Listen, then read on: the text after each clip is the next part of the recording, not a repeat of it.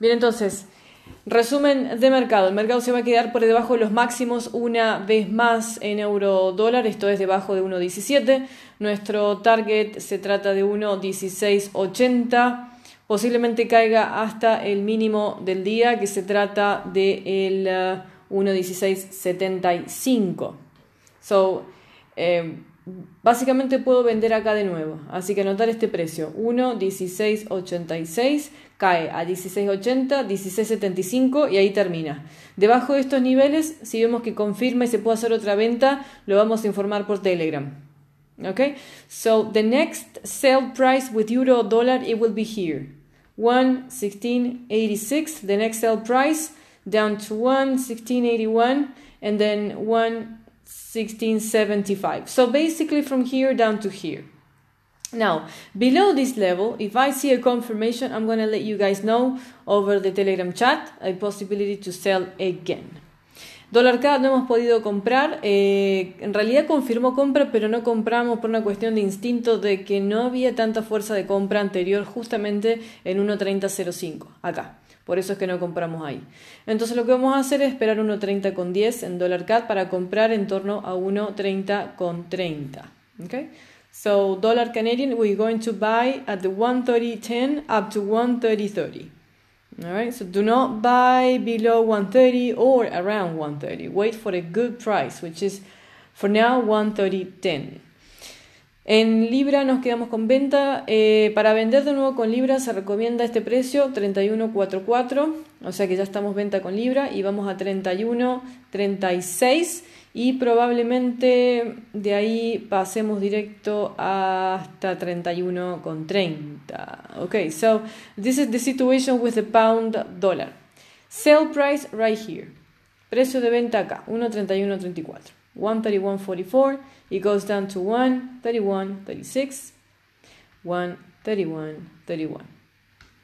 Debajo de esto, posiblemente vendamos hasta acá. Okay, so this is sell price, target 1, final target, and probably below here, we're going to sell down to here, if I see a good confirmation. Euro-yen se mantiene venta, Euro-yen, el target, recordar que es 1.31.11, puede alcanzar 1.30.88, debajo de 1.31. Así que vamos a volver a vender en Euro-yen solamente debajo de 1.31, por supuesto.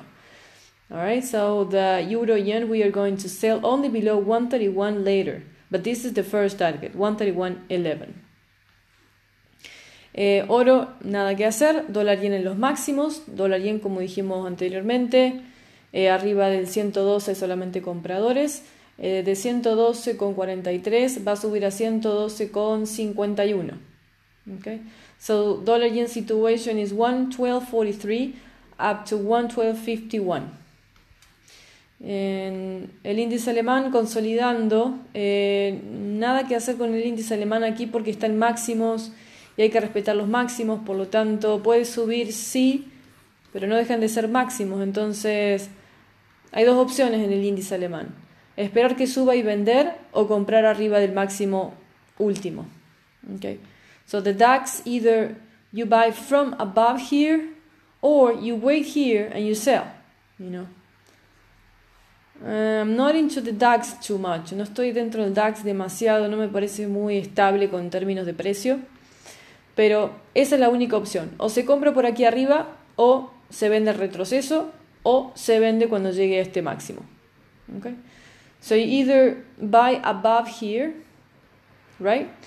Either sell from these highs, or we sell whenever the price pulls back again from here. All right, so that's the situation with the DAX. Estimados, vamos a seguir la sesión por el chat a partir de ahora con el mercado asiático. Atención con Libra, con sus targets y euro también. No olvidar la historia que pasamos hoy. El euro subió hasta acá, hicimos un trabajo de cobertura hasta acá, nos quedamos con la venta y vamos por venta de nuevo.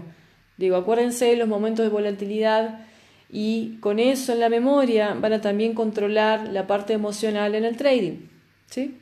Hay quienes hacen muy buen trabajo, hay quienes se desesperan un poco y cierran la posición de venta y ya estarían en posición de venta o positivo o cerca.